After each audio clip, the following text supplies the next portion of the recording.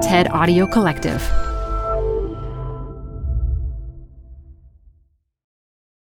Apple Card is the perfect cash back rewards credit card. You can earn up to 3% daily cash on every purchase every day. That's 3% on your favorite products at Apple, 2% on all other Apple Card with Apple Pay purchases, and 1% on anything you buy with your titanium Apple Card or virtual card number. Visit apple.co/card calculator to see how much you can earn. Apple Card issued by Goldman Sachs Bank USA, Salt Lake City branch. Subject to credit approval. Terms apply. This episode is brought to you by Progressive Insurance. What if comparing car insurance rates was as easy as putting on your favorite podcast? With Progressive, it is. Just visit the Progressive website to quote with all the coverages you want. You'll see Progressive's direct rate, then their tool will provide options from other companies so you can compare. All you need to do is choose the rate and coverage you like. Quote today at Progressive.com to join the over 28 million drivers who trust Progressive. Progressive Casualty Insurance Company and Affiliates. Comparison rates not available in all states or situations. Prices vary based on how you buy. You know, when we're together and we're physically gathered, we have a real physical response to the proximity of bodies. Like, it's that simple. It's just the chemistry of togetherness, and that brings us happiness. And I think, you know, you add a beautiful meal to that and you have yet even an amplification of that. This is Design Matters with Debbie Millman. For 16 years, Debbie has been talking with creative people about what they do, how they got to be who they are, and what they're thinking about and working on. On this episode, Debbie talks with Fanny Singer about her career writing about art and food, and about cooking in the time of coronavirus. Part of why I've been so depressed in this time is I'm used to cooking for people like 3 or 4 times a week. Here's Debbie, first with a couple of messages, then her interview with Fanny Singer. I'm a native New Yorker, but since the beginning of the pandemic, I've been living in Los Angeles. I miss my hometown, but I love having more space, more sun, and a big garden. And almost nothing makes me happier than tending to the tomatoes and the foxglove and wildflowers while listening to hours of music. Sonos Move is the premium portable smart speaker, and it accompanies me wherever I go, indoors, outdoors, and even in my car. With an 11-hour battery, I can spend the entire day pulling weeds, planting seeds, and streaming tunes, free and easy from Sonos Radio through the app. The design is world-class, and the sound is breathtaking. Sonos only works with experts in acoustics and engineering, and then collaborates with Oscar and Grammy-winning producers, mixers, and artists to ensure an unprecedented, state-of-the-art listening experience. If you want to know more about the best and most beautiful sound system in the entire world, please go to Sonos.com to learn more. Now I want to tell you about another podcast I think you'll like. How does an opera singer learn a new role? How does an actress find the perfect accent for her character? What does the director of a TV drama do all day? Those are the questions Rumaan Alam, Isaac Butler, and June Thomas put to creative people every week on Working. Learn how writers outline novels, how composers get jobs and get paid, and how YouTube creators learn to look into the camera lens. Listen to Working from Slate every Sunday on Apple Podcasts, Spotify, or wherever you listen to podcasts. And finally, a little personal ask from me. I love making Design Matters, and I'm always trying to make it better. One way to do that is to hear a little bit about you. If you have a few minutes, I'd be so grateful if you took a short survey about how you feel about the show at surveynerds.com/Design Matters. That's surveynerds.com/Design Matters. Thank you so much. Fanny Singer all but grew up in Chez Panisse, her mother Alice Waters' famous Berkeley restaurant. She went on to become a curator, co-founder of the design brand Permanent Collection, and a writer contributing to Art Forum and other magazines. But she's never strayed too far from Alice Waters' food. In 2015, she co-wrote a cookbook with her mother, and this year, she circled back to her childhood with a memoir and cookbook called Always Home, A Daughter's Recipes and Stories. She joins me from her home in Berkeley, California. Fanny Singer, welcome to Design Matters. Thank you, Debbie. It's so nice to be here with you. Fanny, I understand you have the same birthday as Julia Child. I do. And Napoleon, I'm always. Yes. I found the Julia Child one to be much more interesting. But yes, no. And I remember being with Julia on at least one birthday one time in California when she was visiting. She was a friend of my mom's, and obviously a kind of mentor and a deep spiritual connection there. So it was always a special birthday twin to have. You are the only daughter of Alice Waters, farm-to-table pioneer, food activist, the Edible Schoolyard Project founder, and creator of the legendary restaurant Chez Panisse, and Fanny Singer, the renowned winemaker, entrepreneur, and artist. And I understand that you think you're the only kid in Berkeley, maybe the world, who has seen the movie The Baker's Wife more times than The Little Mermaid. Is that true? Yeah, I think that's like definitely a safe assertion even. The Pagnol films that from which my name was also derived were a kind of like amniotic fluid for my mom. It was the inspiration for Chez Panisse. It was the inspiration for so much of the culture that she tried to develop at that restaurant, and of course for so many of the names. My name, and then when my dad opened a bar right next door, it was called César, which was also a name from the Marseille trilogy, which is where my name comes from. But The Baker's Wife is a real favorite too, and definitely a movie that's been screened multiple times in this house and when I was little, for sure. Although I wasn't deprived of Disney, I will say. I did get to watch a lot of the films that my peers were watching. You've written about how you don't really remember a time in your life before taste and a world that wasn't permeated by flavor. And I understand that breakfast was always an event in your household and that you were a merciless porridge critic.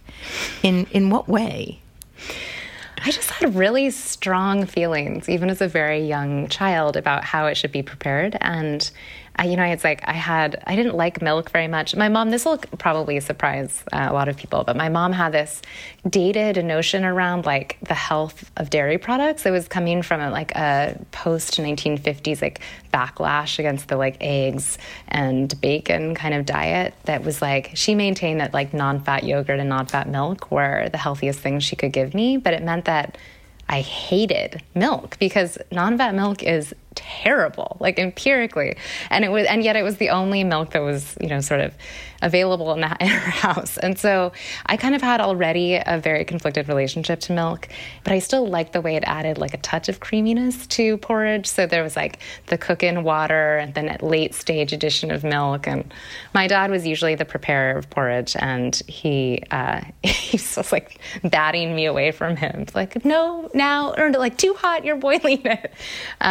And I'm sure in general, I was just like a kind of nightmare as a kid because I had I was encouraged to have such opinions and to actually like look at my food and think about my food and what it tasted like and be kind of discerning. So sometimes it went, I'm sure, too far in that direction, and then I was just like insufferable. I am sure that's well. You were born 13 years after your mother founded Chez Panisse. And when you were little, as your mother was testing recipes, I know she encouraged you to tell her when something was too salty or too bitter, and to cultivate autonomy in your likes and your dislikes. And you've said that this gave you a sense of being able to implicitly trust your tongue and your nose from really early on. And I was wondering if there was anything that you particularly didn't like as you were growing up and refused to eat. I mean, I speak at great length about my dislike of anchovies. They were just so pungent. And I don't think I was, a super taster, super sensor, whatever they're called, that, where it's like they actually can't tolerate anything other than kind of bland food because it's everything that's outside of this margin is just like deeply offensive to them. Like I liked some crazy tastes, and I liked things that were fermented, and I liked things that were really bitter.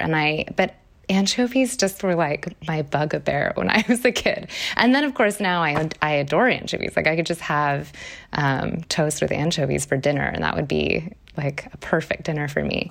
But there was a period that was actually like relatively long lasting. 'Cause even when I worked at Chez Panisse as a young teenager in the salad department there, I was tortured by having to wash and prepare and fillet, a can of anchovies, which went into almost like it seemed every dish at Chez Panisse, because there was always the need to every single day deal with the disgusting, stinky canister of them. But no, I had Catholic tastes as a kid. I mean, I would just eat everything. Fat on meat was one other thing that I was always sort of bristle at.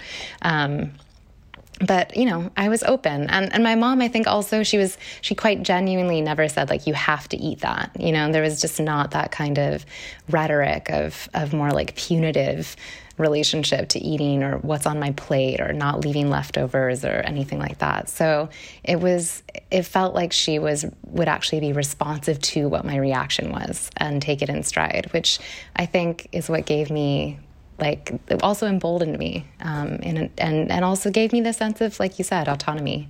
You've stated that you believe you have an ultra-sensitive nose, so much so that there were many instances when your overactive sense of smell was such a source of parental grief that your dad used to compare you to the German shepherds who sniff out drugs at airports.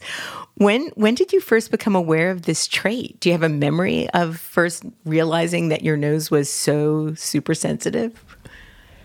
God, from the very beginning. I think it's why, I have these taste memories, is because I think the smell is really the dominant thing. Like I have this actual memory from when I was 3 of eating ice cream, but it's really, I think it was as much smell, that those things, the way that smell and taste become interwoven enhances that memory. And I just remember smell being a part of most of my memories. And that to me is kind of an indication of how extensively developed that sense is, that it is the dominant way that I have even decoded my entire, childhood, my history and all these stories.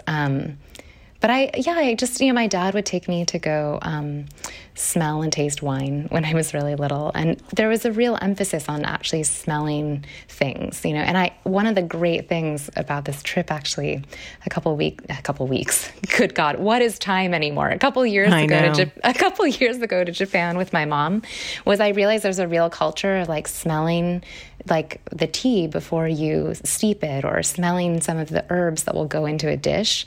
And we kind of lost that in America. Like we don't have that kind of almost reverential relationship for the raw ingredient, and then having multiple different sensory experiences with it. Like you smell it first and then you taste it. But that's actually what my childhood was like. It was like everything you'd smell first and you would know it in that state, and then you would have, the experience of tasting it prepared however it was going to be prepared. But even still, my mom has this massive garden of roses in the back. Throughout this pandemic, they've been they've been gracing us with blooms. And every time one blooms, she's like, smell it, is the first thing. Not look at how beautiful this thing's. Like, you have to smell this. And so it's almost like an olfactory culture in this house. One smell I know you love is the smell of a chicken roasting at high temperature. But I couldn't help but connect that when you wrote about how when it's cooked in a kitchen without ample ventilation, it led to your coining of a word. Wondering if you can share that word, both its meaning and its spelling. Yes, it derives from the French. It's to be poulet. So it's poulet is the word for chicken in French. It's spelled Poulet. So it's like to be poulet. I think I spelled it, just added an E-D at the end, but it's sort of essential. Like phonetically, it would be like P-O-O-L-A-Y-E-D. But that term came because for a time when I was in England doing my PhD, I lived in student quarters that had a shared, really like perfunctory kitchen. And I was going through a period where I was trying to be really rigorous about going to the library. And so sometimes if I was trying to prepare something for dinner before 4 so that I could stay at the library really late. And I remember I was going through this insane period of like roasting chickens at 7 in the morning. And I set off a fire alarm in the entire building with one of these chickens. And I mean, everyone's in their pajamas. It's 7:15 in the morning. There's like, everyone's had to come into the courtyard. And I was the culprit with this, like, roasting a chicken at 7:50. I was like, people were like, are you insane? Like, it was complete, you know, and maybe I am, but I'll do almost anything for a good roast chicken. Did you end up having to feed the entire dorm that night? I definitely passed around some cookies in the next few days. I felt pretty contrite. It was, but I was infuriating to everyone because I was the only one who took seriously the using of that kitchen, you know? So I was like, it's me again, just like cooking a proper meal in here when you're trying to like make some ramen. So, well, you know. I am definitely taking on that word for when our kitchen ventilation isn't quite what it needs to be and the smoke alarm goes off, which happens from time to time. I live in a house with an avid cook as well. That's very important. But there's a few, I should elaborate the lexicon for you. There's also to be staked out if you cook a steak. Ah, okay, good. And there's, you know, you've gone fishing if you really just cover yourself in the smell of fish. The reason poulet was given this kind of French twist was because that episode in graduate school when I forced everyone out of their beds, I was dating a French biologist, and so we would always talk about getting poulet. Okay. It has a nice ring to it. I like the word very much. When you were 8 years old, your mom published the first of 2 children's books themed around your experiences at Chez Panisse, titled Fanny in France, Travel Adventures of a Chef's Daughter with Recipes. And at the time, you thought that being the heroine of a picture book was terrific. And you've written about how you didn't need to be coerced into tagging along with your mom to book signings and interviews. And in March of this year, this very strange and surreal year, you published your first solo book titled Always Home, A Daughter's Recipes and Stories. How have these 2 experiences with sharing the limelight with your mom as an 8-year-old and now as an adult, having your first book launched during a pandemic, how have they differed for you? Massively. I mean, you know, when I was 8 and Fanny at Chez Panisse first came out, it was a very surreal experience. I had no point of reference for that, you know, and I thought I didn't really have much to do with it either. I was 8. So my mom had sort of decided to write this book, and she thought that it would be a fun way to sort of tell stories of the Chez Panisse philosophy and share recipes with kids. And I was like, yeah, okay. I mean, I didn't really have a sense of what the extent or reach of that would be. But then here, like so many years later, Andy Samberg is like putting Fanny at Chez Panisse in his like top 10 for, you know, his last, like his quarantine period, what he's done, because he's reading it to his daughter. And that's like, it's so good. That's really sweet. Like that it still has that kind of, that longevity. And so Fanny in France was published much more recently. I mean, that was published in the last, handful of years. And the idea there was to also, I think with my mom's, especially her activism work with the Edible Schoolyard, it was to try and like talk about the foundational things that brought her into a relationship with food that she thinks is the way that we should really educate children and be present and understand correlations to agriculture and production, which is something she really gleaned from spending time in France when she was in her 20s. So it was a way for her to continue talking about these really salient issues right now. As a kid, though, I mean, as an much older adult, I was like, do you have to do another book? Do you have to? And then I was like, fine, whatever, of course.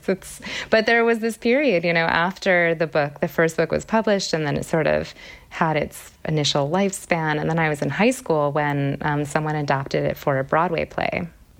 And that was a different kettle of fish. I was like, wishing death upon that play. I mean, I was really just hoping it wouldn't be good enough to go anywhere beyond a more local theater in San Francisco. And No offense to the lovely people who produced it, but it was just a relief to me that it was not something that ended up going particularly far, because I just, as a teenager, I was much more sensitive to the strangeness of having your life kind of paraded out like that. And then I met for college, and afterwards I traveled back east and then to England, and I lived in England for 11 years. And I was really doing nothing to do with food. I was doing a PhD in art history, and it wasn't, that I was rejecting food. I just wasn't choosing a career in food in a very direct way.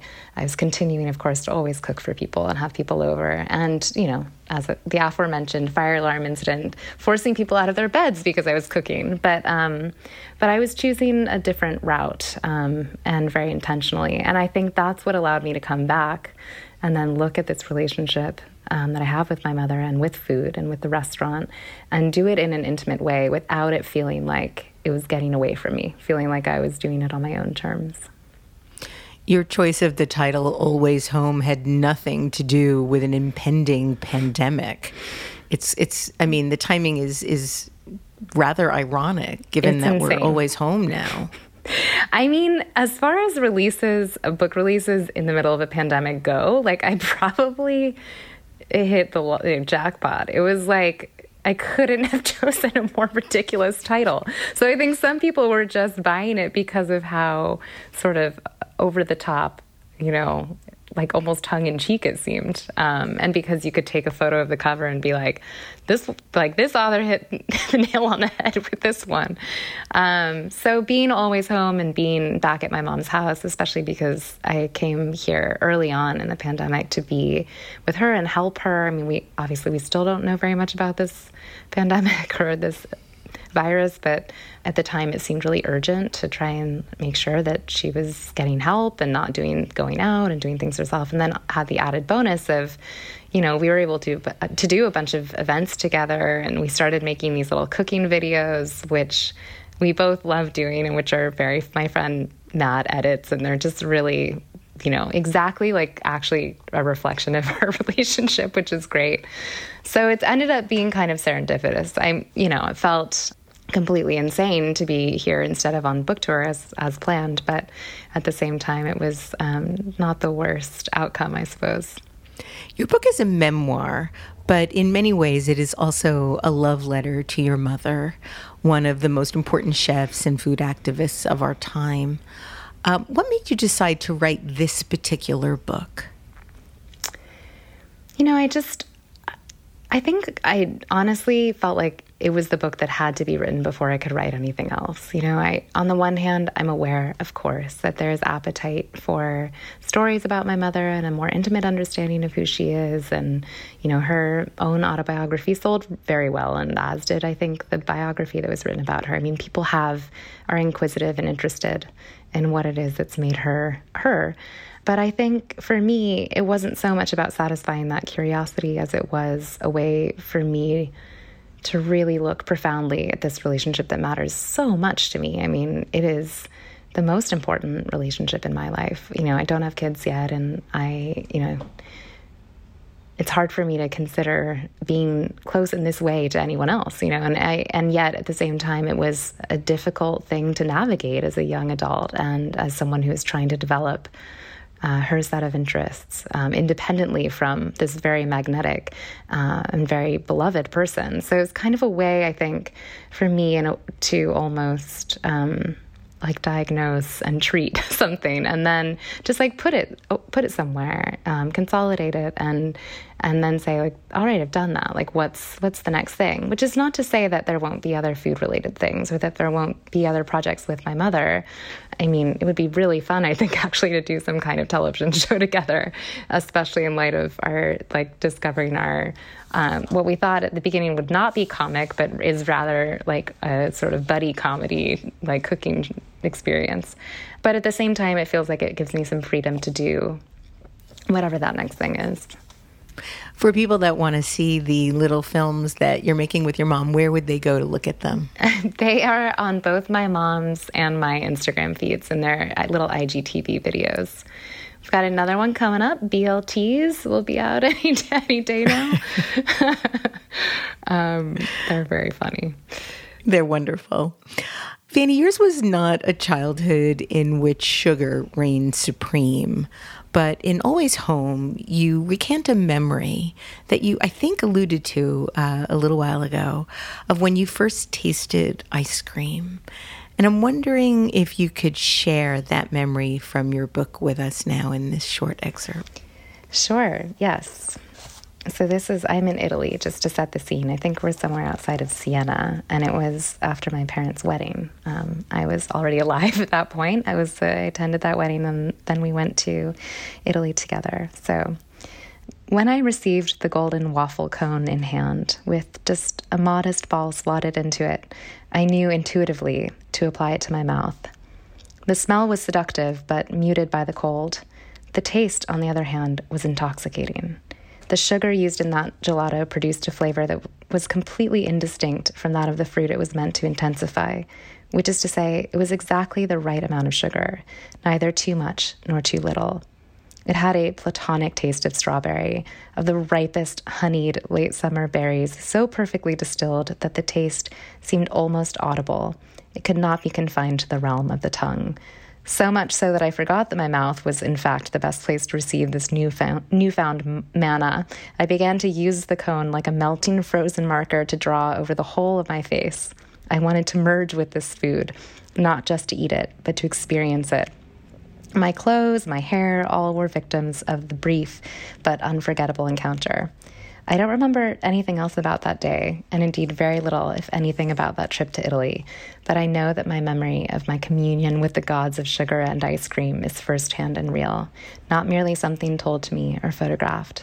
It is etched onto my palate alongside the most indelible of my life's food memories. I don't think my parents took a photo, nor did they try to stop me from sullying every inch of my dress. They just looked on at what happens in the moment that marks the end of 2 years of living on the planet ignorant of ice cream. And even though my parents returned to the sugar-free regime and adhered to it with lamentable rigor, I think they were both pleased to watch me fleetingly lose my mind and flavor. It's such a wonderful excerpt, Fanny, and so evocative. I can just see you with this little hand and this little cone and just trying to consume it from every possible pore in your body. Thank you for sharing that with us. Yeah. Yes. You write so beautifully about how you were brought up with food and around food. And you've written about how you don't think you were ever once told to use your knife and fork, and go on to share how on it may have been the same trip to Italy, I don't know, where pizza is consumed with a fork and a knife. You were regarded as a feral child brought up by a pair of pitiful Americans. And I also wanted to ask, is it true that you like to toss salad with your hands? I do. It's been one of the greatest tragedies of this pandemic is that you if you're cooking for any more than just yourself, you have to use tongs or salad spoons or salad servers or whatever. And I just, Tamara Adler, actually, the two of us were talking about this early on in the pandemic. You have to toss salad with your hands. You feel how much dressing is on there and whether you need more or whether you need more lettuce to help extend the dressing if it's overdressed. And then it allows you to just quickly taste a leaf and make sure it has the right amount of acid or enough salt or, these things that we used to do with great ease. And especially, I think, restaurant cooks are very familiar with that. But the home cook, I think, should be emboldened to toss salads with their hands. I mean, it really acquaints you with what your dish needs. And it helps you feel, I think, more intuitive about what the problems or the corrections that need to be made. But yeah, it's been a very tong-filled last few months, sadly. I have been somebody, for whatever reason, and I don't know why, I've always borrowed food from other people's plates, or maybe the better word is stolen. And I've been doing this for as long as I can remember. I see something on somebody's plate, maybe they're not eating it fast enough, or they don't seem to want any more of it, and I'll I'll just take it off somebody's plate. And I read years ago that when you do that, you're really showing how affectionate you are with somebody because I guess of the intimacy. So whenever anybody complains about my doing it, I just remind them that this is actually a sign of true love and intimacy, and they should just allow me to take it as is, as much as I want.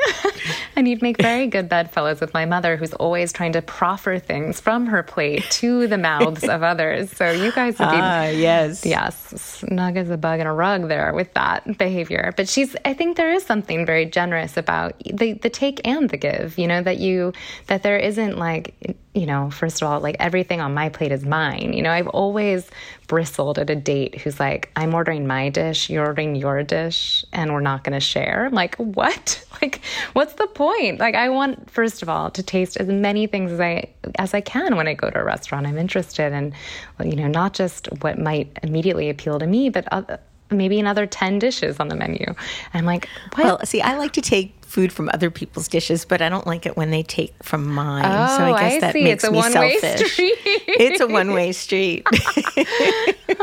I only want to take. I don't want to give. I have a lot of food jealousy, I have to admit. I see something on somebody's plate and I want to try it too. But generally speaking, I like to eat everything on my plate, so I don't want to share. Oh, well, I guess I'll talk about that with my therapist. I know you and your mom share some interesting kitchen characteristics as evidenced by your wonderful videos, but also some significant differences. And you've written about how anything requiring patience or exacting methodology or just about anything whatsoever that needs to be measured was bound to be foiled by what you referred to as her hummingbird attention span. And you're the same way. You cook with high heat, very fast, always with intense amounts of flavor and zero measuring. You have no interest in following recipes and generally exhibit what you've said or you've described as a brazen ignorance of their wisdom when it comes to baking. So I was wondering if you can talk a bit about what happened during your first week of cooking in Chez Panisse as a teenager, making both gingerbread cake and custard. Oh yeah, that was a dark period. I was about 15, I think, and I was kind of cycling through different departments in the restaurant doing these like mini stages, and I was in the pastry department for, a scant few days, because in the first day and a half, I managed to put 50% too many eggs into a custard. And 50%, that is a lot. That's a lot too many. That's a lot of eggs. It just basically came out the consistency of like a coddled egg. It was just eggs basically. And then the other thing I did was omit the molasses from a gingerbread cake. And I was just, it was kind of a head shaking, like, we're so sorry, but she's got to go. It was like, were you demoted? I was expelled, which is a hard thing to imagine, like telling your boss that their daughter is like too incompetent for your department, and worried perhaps about some recrimination. But my mom was like, oh, I suspected that might be the case, I think. I just didn't have the mathematics or the reflexes for baking that is required to do it well. But I was very happy to go back to salad. That was my very happy home. So I was back in the salad station within the week. Now, because you've written a book that includes recipes and your mom has written a number of books about you that include recipes, I'm wondering how you feel about following either your mom's recipes or your original recipes, or are you continually improvising? I really love recipes. Like, even though I say that I'm like brazen ignorance of their wisdom with baking, which is like, that's, sort of half true. Like, I will always read through, and especially if I'm trying to bake something, it's mainly like I just have a hard time following those instructions when like adding things at the right time, because I am a very intuitive cook. So I love reading the savory recipes of a number of fabulous cooks, mainly to be inspired around flavor combinations and to think about ingredients in different ways and certain preparations, that do require method that are unfamiliar to me. But there's always a part of me that's like 5 basil leaves, like 15, like a huge bunch. Come on. And I have enough knowledge of cooking to know that actually will be good. So it's like there's always a sense of elasticity around a recipe, which is why my recipes are so open, because I know that people have tastes that will differ from mine. And there's not a strong sense of if you don't do this exactly, 4 garlic, what does 4 garlic cloves mean anyway? Some garlic cloves are this big, some are, the size of a thumbnail, some are the size of your fist. You can't really trust that anyway when it's not a question of exact teaspoons and things. So I love the cooks like David Tanis who are always so elastic about, tasting and tweaking and trying it feels like an experimentation in a way, but guided by someone very knowledgeable. So, I feel that Chez Panisse recipes are like that too. And especially with my mom's books, they're all being tested so much coming through the restaurant, being tried and true dishes that have been served there for years, or through the Edible Schoolyard or through her kitchen. So I feel like you can trust their wisdom for sure. And then also just trust yourself to embroider. One of your biggest differences is your opinions on the contents of a refrigerator. She prefers a nearly empty fridge containing only what she'll need for a specific meal, with rarely for more per person than what she can imagine eating herself, while you prefer an abundantly stocked fridge and tend to buy enough food for each guest to be able to eat at least seconds. I'm definitely more in that camp myself. Now, that different behavior, how is that manifesting now, where you're sharing a home again after not for decades? Yeah, it's a strain on the relationship. My mom and the Water Singers Wars. It is. Well, it really is, because I feel like I inherit my relationship to food and to the aforementioned stocked refrigerator. It's really, I always joke that it's like this post-war American Jewish need for abundance. It's like my grandmother had no fewer than 8 massive Tupperware containers containing arugula, brownies, all her little cookies that she would make, and they go into the freezer. And if ever there were need to defrost these extremely sweetened treats, they would come out of their freezer. There's always an excess of that kind of stuff. And my dad's refrigerator is is chaos, predictable chaos. I would just imagine it's filled with wine. There's so much. Dipsomaniac is what he calls himself, which is a lover of alcohol, I think. And there's a just landscape in the kitchen that's all of the various liqueurs and other after dinner drink and booze, and it's the most expansive bar you could ever imagine seeing. It truly makes him look like he has a problem. But there are multiple wine fridges and wine storage areas around too. But he's a great cook and lover of food also. So that, it's get it from both sides of the family. My mom's, though, Spartan tendencies, yeah, it didn't chime with, I was freaking out at the beginning of this pandemic. So I was like, we need to have lots of frozen meats and prepared pestos. And I'm processing greens. And I was doing that at my apartment in the city before, I came over here to my mom's. And my mom just, I think, had this notion that we're going to be fine. We'll still get the vegetable box from Chez Panisse once a week. And now, yeah, there's still a push-pull. I realized that the extreme level of anxiety over provisioning was unnecessary. So we didn't need to be stocking up for nuclear warfare. But we still have this kind of, my mom's like, that's too many bottles up there. Why did you get another jam? Or I ordered some, I ordered some foods. Never enough jam. She's annexed all of my Japanese ingredients to a bag in her closet because she's just it's too many, it's too much stuff for the kitchen. Oh, so that's not fair. It's a little bit of a push-pull, but on the whole, decently harmonious. So one of the things that I love to do is when I don't know somebody, if I'm just, I live in Manhattan most of the time. I'm not right now. I'm in California with my wife, but usually I love to walk around Manhattan and look in people's windows, just to imagine what their lives are like. But when I know someone, I love to look in their refrigerator to see the way they live. And so if I were to pop into your house right now, what would be in your fridge? What would I find?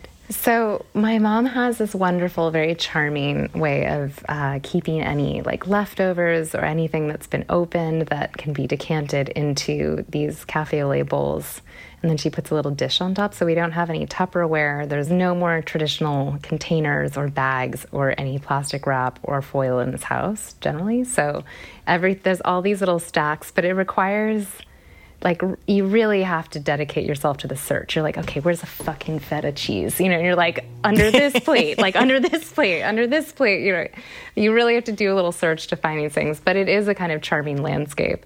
There's definitely some beautiful, Meyer lemons that are preserved. I was doing a lot of preserving at the beginning of this, just out of sort of interest, curiosity, and boredom, so one of the things that we have in there are these like little Persian pickled plums you get the green plums and then you salt pickle them in a brine, and the flavor's amazing. They start tasting, they taste like nothing when you eat them green. I mean, really sour. And then when you pickle them, they start to taste like floral almond flavor.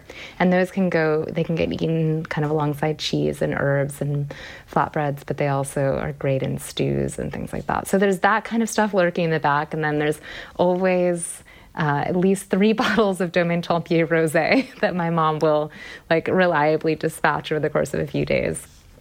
And then, still like a village of jars of jams and things like that seem to never be dislodged. And then as much salad as we can fit in there at any given time. And then she always washes it methodically. Like, it's really a kind of ritualistic thing that I think helps to calm her nerves. And so she'll pick lettuce. My mom really expanded our Victory Garden situation in Berkeley during the pandemic. So she ripped up what was not at all edible landscape in the front garden and planted a lot of salad and cucumbers and squash out there so that people could also see that she was growing food in the garden.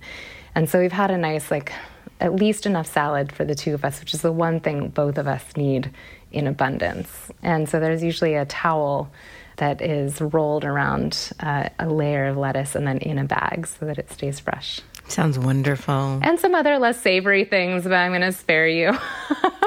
Oh, okay. Fanny, for your 18th birthday, a month before you headed off to Yale University, your family gave you a handmade book called Fanny's Exclusive College Survival Cookbook. And you write about it so wonderfully in your memoir.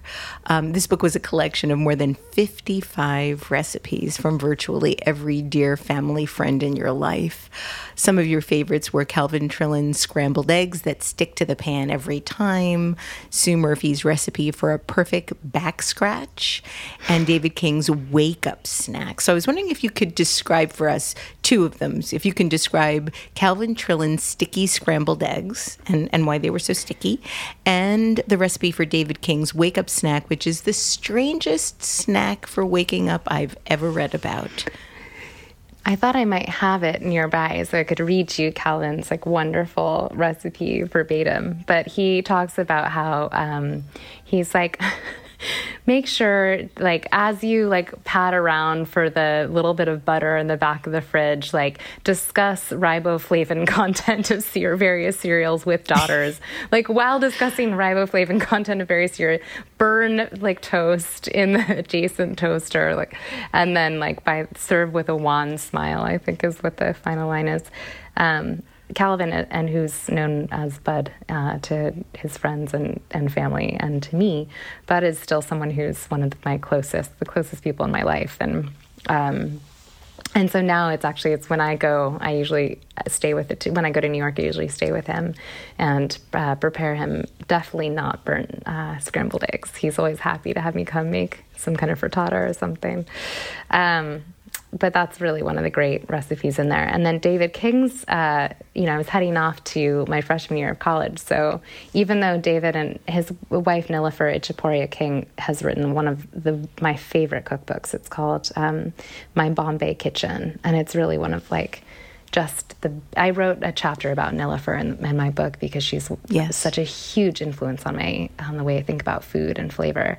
But David is her husband, and he's actually a wonderful cook, but instead of giving me a recipe, and Nilofer had contributed a beautiful recipe to the book, he just gives me this disgusting snack, in quotes, of like instant coffee mixed with tap water from like the dorm bathroom, eaten with a spoon, chased by more tap water, which was, he said, guaranteed to keep you up all night for all of those college freshman all-nighters that you'll need. But you'd be in the bathroom. Oh, yeah, definitely. I couldn't even imagine you doing that. Did you ever consume it? No. Okay. I mean, I stayed awake plenty of nights all night, as one does when one is 18, but to write a terrible philosophy paper or whatever. But no, definitely never went the instant coffee paste route. Still, I love that recipe. I love that it's in there. Let's talk a little bit about what you studied at Yale. You graduated with a degree in fine art and the history of art. What were you hoping to do professionally at that point? Fabulous question for anyone in the humanities who elects to do anything that's emphatically untethered to any kind of concrete profession. But yeah, I studied art when I was, or not studied, but I was really into making art when I was a teenager and had this creative streak. So I think I actually really wanted to go to art school. And then it was, my parents were interested in me studying art at a more traditional four-year college instead of just going directly into a BFA, which I was thankful for because actually I've had a real interest in academics. It wasn't for a lack of that I was interested in art. So it was kind of a way of doing both. And it was, Yale has an amazing art program and fine art program, especially at the graduate level. So there were lots of really extraordinary professors who taught undergrad as well. And I don't know that I don't think I ever thought I was going to be a practicing artist, but the skills that I honed there as a printmaker especially, I did work both one summer at a printing press, an Intaglio printing press in Berkeley, and then again after college I worked at Pace Editions, which is one of the really great fine art printing presses in New York. And I loved doing that, actually. I mean, it's like completely manual labor, and there are certain kind of conceptual decisions or decisions that are mostly based on technique that you can help steer an artist into because usually an artist comes to work in a press without any knowledge of the medium. So it's about figuring out how to reify some kind of design intent or idea, and then collaborating on that to figure out how it comes to life in the form of a two-dimensional printed artwork. And I loved that kind of problem solving, and also just loved the kind of manual labor of it. I never found it redundant or tedious, and may have actually ended up doing that if I hadn't, at the time been dating a much more academically inclined young man named Tom Schmidt, who was a classicist, and he was still at Yale when I was in New York that first year after college, and he got this fellowship to go to Cambridge, and so I applied just to be able to go to England. I didn't even think I was going to end up necessarily pursuing a much longer degree. And actually, in a kind of reversal of expectation, I ended up staying for a PhD, and he ended up going back to the States. But I started with art history I continued my studies in art history, but in this more focused way because there wasn't a fine art program at Cambridge. I couldn't have even done a more practical art practice there. So I really talk about doing that PhD as walking backwards into it. It was not something I had kind of in my sights and was trying to pursue, which maybe you never would do a PhD if you thought you were going to, because it's such a bizarre existential hell. So, to put it lightly. You ended up going to get your PhD in England, but stayed for over a decade. And you've written quite a bit about how you've lived your whole life as Alice Waters' child, the fact of parentage being a kind of epithet for any introduction to you. This is Alice Waters' daughter, Fanny. And you go on to state in the book that even when you were being introduced in that way, which you still are, but are never particularly resentful of, it just reinforced your sense of needing to figure out who you were going to be as an individual beyond the associations with a famous parent. Did being in the UK for that long help you forge your own identity? Absolutely. I mean, going to England was a real way to sever that connection in a very obvious public way, in a sense. I spoke to my mom all the time. It wasn't like I was cutting her out of my life. I was never identified that way in the way that I had been before. Thanks to my mother, Yale planted an incredible farm and started a Yale Sustainable Food Project. And because of that, the food improved massively for me and for many others. And it was a gift that she did that. But at the same time, it did prolong the association between me and her in this way that I never quite felt like, my mom, it's making her sound like she's been a helicopter parent, and she never was. But there was still this umbilical tension that I feel like I needed to get kind of beyond the ken of that experience or her ken, really, to get into territory and intellectual waters that were just different. And in a way, kind of inaccessible to her. I mean, my mom's she loves art, and she's very aesthetically attuned and sensitive and intelligent, but there's just not a huge interest in the more like academic side of it. And, it's like I was doing something that was not intentionally inaccessible exactly, but just kind of inaccessible. And it meant that it created, for me, a real sense of autonomy. It was both like kind of frustrating on the one hand, but then also a relief, And so being there, obviously there were restaurateurs in London who I would get to know, who loved my mom and admired her, and including like Sally Clark, who's had a restaurant for, dozens of years, not 35 years, I think, or more, who was one of my mom's cooks at Chez Panisse for years and who's one of her closest friends. So there's definitely a kind of legacy of Chez Panisse, even as far as London, but it just wasn't something that I felt as an oppressive association, not in terms of like, will I ever figure out who I am outside of that identification?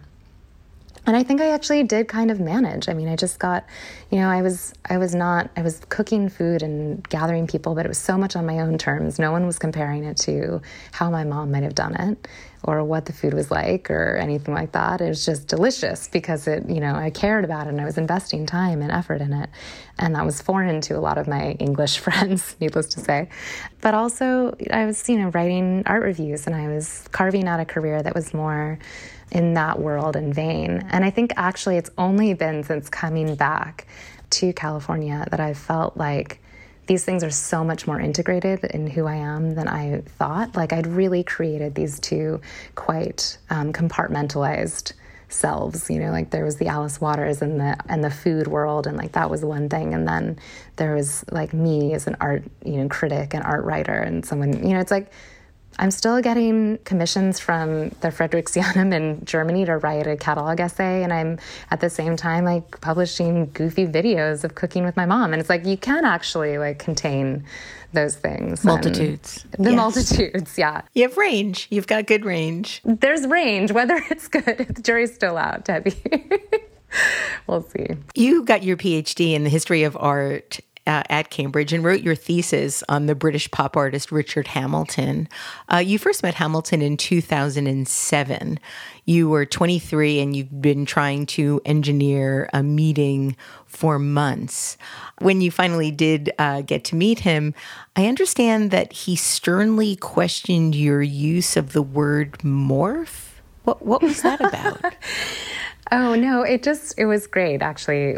I needed to get image rights from him. He controlled every image of his work that existed. So you couldn't publish something with images if he didn't approve of the text, which was, and he was like a pretty truculent, like exacting, captious kind of individual. And definitely he was in his 80s already at that point.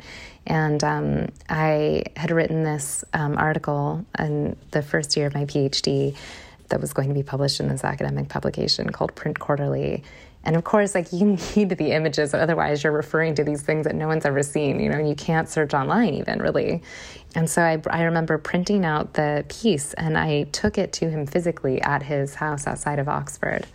And I'd never visited with him before, or I'd maybe met him once before, but I'd never been to his house. And I just remember sitting in his beautiful atelier. He was very close friends with Marcel Duchamp, and there were all of these replicas that were sanctioned by Duchamp that they'd collaborated on of different pieces of the large glass, which is one of Duchamp's most famous sculptures. And just being surrounded by all these extraordinary artworks and sitting and just waiting for him to read this essay in front of me and like possibly hate it. And he was sitting there with a pen in hand, and I could see him just like occasionally circling a word or some little check. And he very, very kindly wrote 10 out of 10 on the bottom, as if he was grading the paper. But he took issue with this one word because I think, I was writing about this late work that he was, this period that was well beyond his association with the pop movement. He started to work with a computer to make a lot of works from the late 80s onward, and started getting really interested in computer technologies as early as the 70s, and even built his own computers and learned a version of Unix and would write code and kept his entire art catalog, like his archive in code and stuff. Like, it was elaborate. And I think the word morphed was for him, it meant something very specific for computer technologies. And it was like he wanted it to be it was just being so exacting about language and what the meaning of that word meant in the context of something that actually involved a computer technology that did morph. He's like, that's not the right word for this. But I got off like relatively easy given what a hard time he would sometimes give to other writers. So I had a really nice relationship with him up until he passed away just a year before I submitted my PhD. So I benefited from many visits and interviews and getting to work with him closely. Over the years, you've worked as the Bay Area restaurant critic for Gourmet Magazine. You've been a contributing editor at the Wall Street Journal, writing on arts and culture. You've written and/or illustrated pieces in Pop, Lucky Peach, Cherry Bomb. And in an article on Art Papers several years ago, you stated, with the subject of food gaining increasing traction within artistic communities, it's tempting to attribute the recent flurry of convivial projects to a prevailing cultural condition of digital dependency. And I'm wondering what you think now of the food culture that has emerged on social sites and ways in which we share what we're eating and how we're cooking what we're eating. Yeah, I think it's a very interesting time for that. I wrote a more recent piece on for Freeze magazine about kind of the spectacularization of food and how and there have been artists and someone like Layla Gohar who makes these like beautiful food installations, and she's a good friend. She makes beautiful and delicious food. She's an interesting example of someone who's almost kind of Dali-esque in the artistic scope of what she does, but she has a very like earthy palette and love of like artisanal kind of just beans and bread, and I can really get down with. And then there's this strange other world of Instagram of like people slamming their faces into bread or whatever, and that becomes the bread face blog, I think is what that's called. Or, it's a strange and very variegated world now. And people, of course, in the more like quotidian end of things are just daily posting photos of what they're eating, which I am also someone who succumbs to that tendency or that impulse. But I do think that there's something, it can kind of be good and bad. I think there's inspiration to be had from it that I think encourages you to do something yourself, so it's like seeing the way that people are gathering or, virtually is also sometimes I think a kind of call to action and like, oh, that looked beautiful. Like, let's have a picnic with friends. And I think that happens. I get lots of comments when I post something like an interesting preparation of grilling peaches on fig leaves the other day, and so many people are like, I'm going to do that tonight, and a feeling of there being a real sense of reciprocity and realness to that something can really inspire someone to do something else in that vein that is a real connection. But I do think like the way that digital culture has really atomized and compartmentalized us has had this really deleterious effect on how we gather, and we just think we are with people because we're with them virtually. And right now we have to be. There's no other option. But it's been part of why I've been so depressed in this time is I'm used to cooking for people like 3 or 4 times a week. And to not have that feeling, of just proximity to people and sharing and tasting in real time the same thing. And, for me, cooking is really about cooking for others. I'm not just someone who likes to experiment madly on my own, in pursuit of some flavor or something. I really like to give to others. So that's been a very alienating aspect of this. And I think it's also potentially something that's it's been happening in culture more broadly as a trend. I hope that this actually coming out of this, people feel really drive to gather and cook together and be together in a real physical way. I loved what Gloria Steinem said when she was at the City Arts and Lectures this last, 100 years ago now, just sometime pre-pandemic. She was out here in San Francisco, and she was talking about why she decided ultimately to be more of an activist and a speaker than a writer. She's like, I just felt like the important thing was that human bodies were together. When we're together and we're physically gathered, we feel something, we have a real chemical response, like oxytocin increases and our serotonin levels increase. And we actually have a real physical response to the proximity of bodies. Like, it's that simple. It's just the chemistry of togetherness, and that brings us happiness.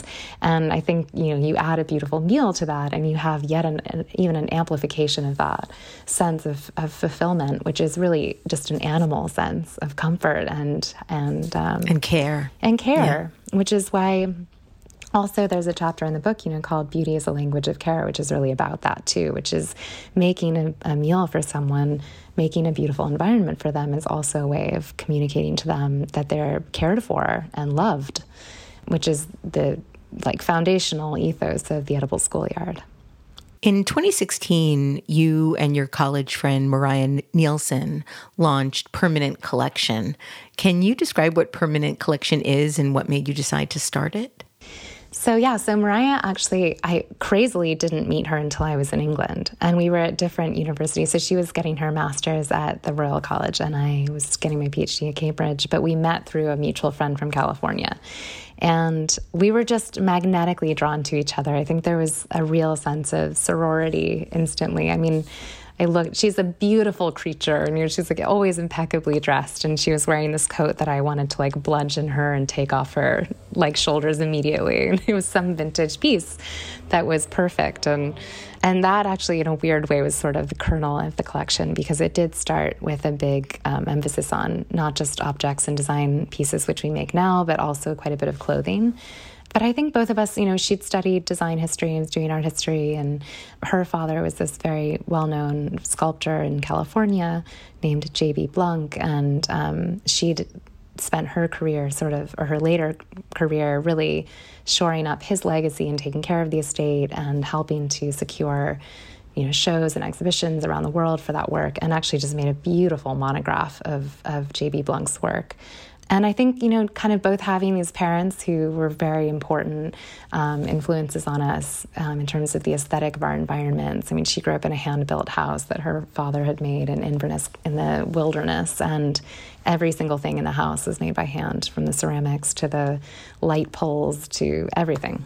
And so Mariah and I had, I think, there was a shared genetics, I think, in terms of what we felt like we'd been educated in from a very young age, nothing was disposable, but at the same time, nothing was precious. It was beauty was just something that was a kind of atmosphere, really. And it was totally unpretentious kind of beauty, but just a care around selecting a few beautiful branches of bay, when you're out on a walk, and arranging them in a wooden vessel that her father had made, or simple things that my mom would do too, just rummaging around and picking some flowers and arranging them simply and from the garden, and never having kind of disposable stuff around, and also just using the things that she loved and had collected.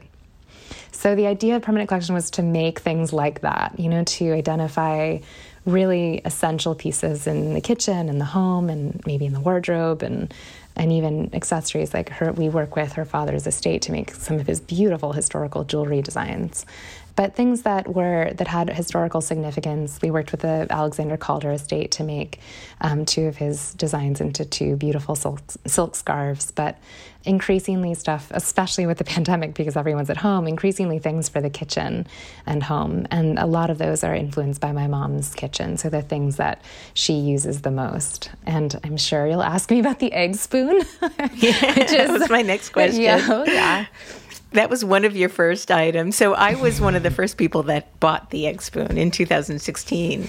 I thought you'd love this. I actually took it with me camping. Yeah, I love that. I need pictures, because I was so excited. Oh, this was back in 2016 when I first got it.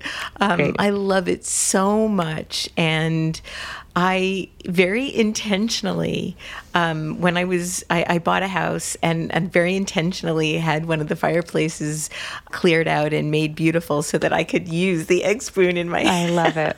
I love the egg spoon before. It's like the egg spoon before the fireplace. It's like the new chicken or egg dilemma. Yeah. So for the listeners that might not be familiar with this famous egg spoon, if you could talk about the origin of the egg spoon. Of course, yeah. I will note that it is like to date our best-selling product by such an extraordinary margin. It's kind of amazing. It really it hit some kind of vein. It's like there was something very resonant. And the people who buy it send us endless emails about how much they love it. Anyways, it's this forged iron, long-handled, sort of shallow cupped spoon that's intended for frying an egg in a fireplace. And this was a tool that my mom became aware of because she was reading this wonderful book by William Rubel called The Magic of Fire.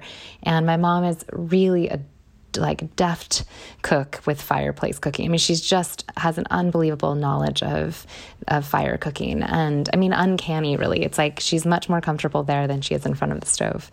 And so this really appealed to her when she saw this illustration, because of course there's no photograph of this thing. It's a 17th century French culinary antique, and it was meant for precisely that purpose. What I imagine when I think about why it would have been developed even in 17th century France is because there were those huge, huge fireplaces in the kitchens that would have been going 24 hours a day. And so you wouldn't have to necessarily start a fire in the iron stoves, which would have also been used in the 17th century. You could just, for breakfast, you could just put a spoon over the flame in these larger hearts and make a perfect egg. So my mom asked a friend of ours who's a wonderful Sicilian blacksmith named Angelo Garo, who actually mainly now does omnivore salt. I don't know if he's doing much smithing, but at the time, this is the early mid-90s, she asked him to make this egg spoon, and he made this egg spoon that became, a beloved piece in our kitchen and a thing that featured in a 60 Minutes episode of my mom's. And so when we, many, many years later, when we were starting Permanent Collection and thinking about what kitchen items to add, even though you wouldn't think it's the most basic and intuitive thing to cornerstone of the kitchen, but we were maybe we should do that. I mean, it just doesn't exist anywhere, and it's such a special implement, and it really makes a great egg. And my mom was like, yeah, definitely, you should definitely make that. And so we actually work with this wonderful female blacksmith named Shawn Lovell, who is located in Alameda, not too far from here.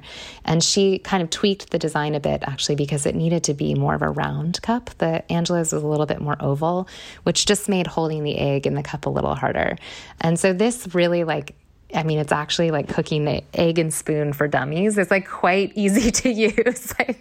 And Shawn made these beautiful spoons that she hand forges. And it turned out to be this implement that, of course, also comes charged with all kinds of conversations around my mom's cook. Anthony Bourdain loved to call her kind of precious because she was using this egg spoon to cook an egg, even though it was in a fire pit, which couldn't seem less precious to me. But then this New York Times article came out that sort of established it as this almost Me Too moment, gender division lightning rod. And then the egg spoon was featured prominently. And then we sold 1,000 egg spoons. I mean, Shawn was making egg spoons for 6 solid months.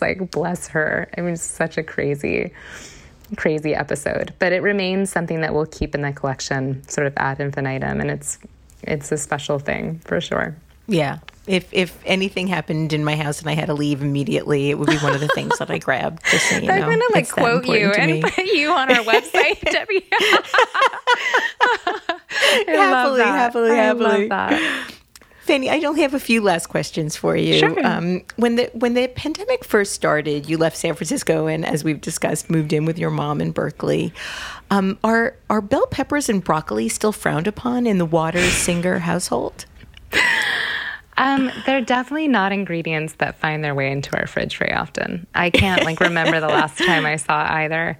Although I love broccoli and peppers. If you roast a bell pepper, my mom will eat it. I mean, she loves roasted peppers, and actually roasting peppers in general is one of the most beautiful fragrances that you can concoct in your kitchen. But why the ban on broccoli? There was something about these, I think because they'd been so badly prepared through the 50s, the 40s and 50s, my mom's childhood. Those were like vegetables that were readily around, and they were just, it was like chunks of bell pepper in a salad, and it was broccoli just steamed or cooked beyond, until it had that kind of sulfurous aroma and like mushy texture. My mom loves like broccoli rabe and broccolini and the kinds of things that have a little bit more of a sort of flavor edge to them. I mean, I think too what happened is with those American versions of them got sort of like bred the flavor out of them. I mean, they're not particularly interesting vegetables compared to their older and more wild counterparts, which is why like broccoli rabe is one of the favorite things in this house. Like when that's in season, there's bags and bags of it. But I do love roasted broccoli, and I make it for myself, but it just doesn't crop up too much in Berkeley, at my mom's house anyway. And my last question for you today is this. I understand that every evening you are walking the neighborhood around you, and you're searching for the 137 paths that reportedly thread through the hills of Berkeley, and you're determined to find and travel them all. What number are you up to? I think I've walked at least, I haven't been keeping an exact tally because one will suddenly like come out of nowhere and you're like, oh, I don't walk with anything, but I think I've probably gotten up to like the 80s for sure. Wow. I've stayed mostly in North Berkeley, and so I'm not wandering, I'm definitely not hitting more of the South Berkeley paths that I'm sure exist, but I really discovered places and corners and little like total wildernesses in the middle of this city. That I'd never seen before. I mean, like a pair of chairs in the middle of what looks like this beautiful sward on the side of a hillside that overlooks the entirety of the bay, or like there's all this rock. I want to say it's a kind of granite, which apparently is over 100 million years old, and that comes up and like is just, there's one called Indian Rock nearby, and then there are other rock parks that are smaller, but then they're also just between two houses. There'll be a chunk of rock that I'd never seen before, and there'll just be little stairs that you can walk up and sit on the top of it and perch and look out over the bay. And there's some unbelievable sort of mystery and magic to this town that I never knew. And that's what's like kind of astounding to me, is I lived on this planet, 36 years ignorant of these many beautiful paths. What I have been very assiduously marking down have actually been all of the fruit trees that are easily accessible. And my friend Amelia and I have one designation in particular, which is called fair use fig, which is any fig tree that's like definitely not in someone's yard, or it's like overhanging their yard enough that it's a fair use fig as opposed to just an off limits fig. And definitely any figs that are in between the sidewalk and the road that are planted in that, those are like totally fair use figs. Absolutely. We've got fair use figs. We've got the overproductive Meyer lemon trees, the limes, the loquats, the plums. We thought we were past plum season, and then we were walking the night before last, and we hit a plum, and we didn't even like communicate that we were going to stop. Me, my friend Alex, and Amelia, we were just standing there, just eating plums, like talking about depression, and just like ravaging this plum tree. It was like, it's such a magical thing to have that kind of relationship to, well, nature, and still be in the city, but also to have this kind of free food while you're walking. So which has also led, of course, to the aforementioned various preservation projects. Well, thank you so much for joining me on today's episode. Thank you so much for writing this really beautiful, beautiful book. And also thank you for the recipe of the strawberry gelato. We're making it tonight. Oh, good. Just so you know. I'll let you know how it comes out. Fanny Singer's latest book is titled Always Home, A Daughter's Recipes and Stories. You can read more about her at permanentcollection.com, and you can see her absolutely marvelous videos on her Instagram, Fanny Singer. This is the 16th year we've been podcasting Design Matters, and I'd like to thank you for listening. And remember, we can talk about making a difference, we can make a difference, or we can do both. I'm Debbie Mellman, and I look forward to talking with you again soon. Design Matters is produced by Curtis Fox Productions. The show is recorded in non-pandemic times at the School of Visual Arts Masters in Branding program in New York City, the first and longest-running branding program in the world. The editor-in-chief of Design Matters Media is Zachary Pettit, and the art director is Emily Weiland.